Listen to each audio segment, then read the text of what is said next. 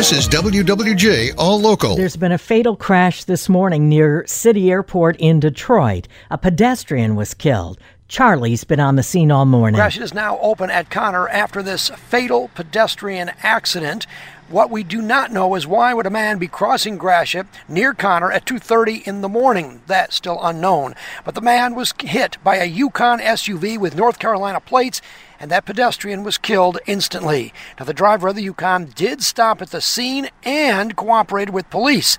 Detroit police had Gratiot closed in both directions from Connor to French Road for about 4 hours this morning, and although the incident is clear, the investigation continues. On Detroit's east side, Charlie Langton, WWJ News Radio 950. Danny Fenster, the journalist from Metro Detroit who was detained for months by the new military government in Myanmar, is expected to set foot on U.S. soil in just a couple of hours. Fenster landing in Qatar late yesterday afternoon after being released from prison earlier in the day. He had been sentenced to 11 years in prison and hard labor just Friday. The Huntington Woods native is expected to reunite with his family here in Michigan sometime this week. We're going to have a news conference for you from New York City just after 8 o'clock. Stay with WWJ for continued coverage. It's almost unbelievable. A second fatal plane crash in 3 days in northern Michigan. This one killing a pilot and his passenger. Authorities say 61-year-old pilot Kenneth Daniel Yacht of Pontiac and 21-year-old passenger Corbin Dennis Kennedy of Howell were found dead Monday afternoon in the Beechcraft King airplane in a wooded area in Charlevoix County's Melrose Township. It's not clear what caused the crash. The Federal Aviation Administration and the National Transportation Safety Board are investigating. This follows a plane crash on Saturday on Beaver Island west of Mackinac City that killed 4 people. The FAA says the twin-engine Britten-Norman plane was flying from Charlevoix when that crash occurred.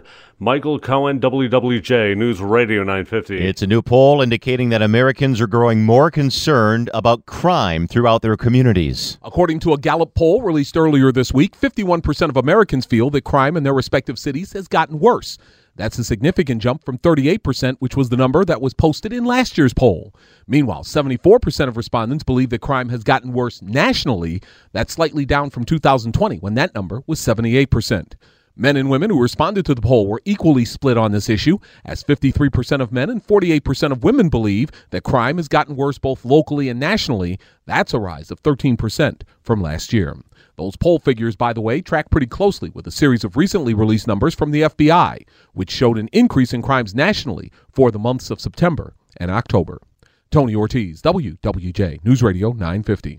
The pandemic has really changed the way we think about our money. In some ways, it really scared us. 7 out of 10 Americans have been making financial adjustments. Almost a third of them cutting their monthly expenses and putting off major financial decisions. 27% are putting more money into emergency funds and retirement accounts. 1 in 5, though, is actually tapping their emergency fund or borrowing from their retirement account. The study comes from the National Endowment for Financial Education. They tell me 23% of Americans feel their financial life is not as good as they expected it would be at this time, but it's an improvement from 1 year ago, when 32% of Americans thought their financial well-being was worse. I'm Murray Feldman, WWJ News Radio 950. Big vote expected today by the Detroit City Council on an $18 million transit center at the Old State Fairgrounds off 8 Mile and Woodward. The state-of-the-art center will replace the current one on Woodward near East State Fair, if approved. Residents voicing concerns back in August when plans were unveiled because it included demolition of 3 historic buildings on the site. But a recent feasibility study determined parts of 2 historical buildings can be saved and reused as part of the new project. The Rolling Stones at Ford Field last night. 30,000 people in the audience having a great time. The Stones doing about 20 songs. How was the show? Fans say Mick Jagger, unbelievably, still moves and sings the way he did 30 years ago. He joked about the Detroit Lions. He talked about eating Conies at Lafayette and American Coney Island downtown. They sang Ain't Too Proud to Beg. Oh, yeah, it was a great show, and Mick Jagger talked about the history of the Stones playing in Detroit. It talked about their Super Bowl performance. It talked about their first performance in Detroit. It was a great show. WWJ's Ed Corey, he was there last night along with WWJ's Beth Fisher. It was a great show.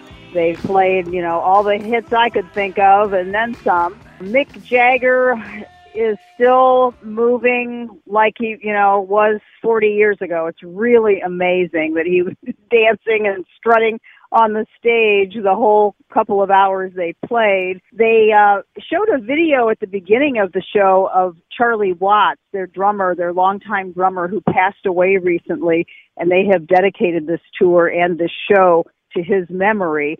Mick Jagger did say that this is their 21st show in Detroit. Yeah, they did great. They all look older, but they still play great. That's WWJ's Beth Fisher. For the latest news plus traffic and weather together on the 8s, tune into AM 950. Favorite WWJ on radio.com or ask Alexa to play WWJ News Radio 950.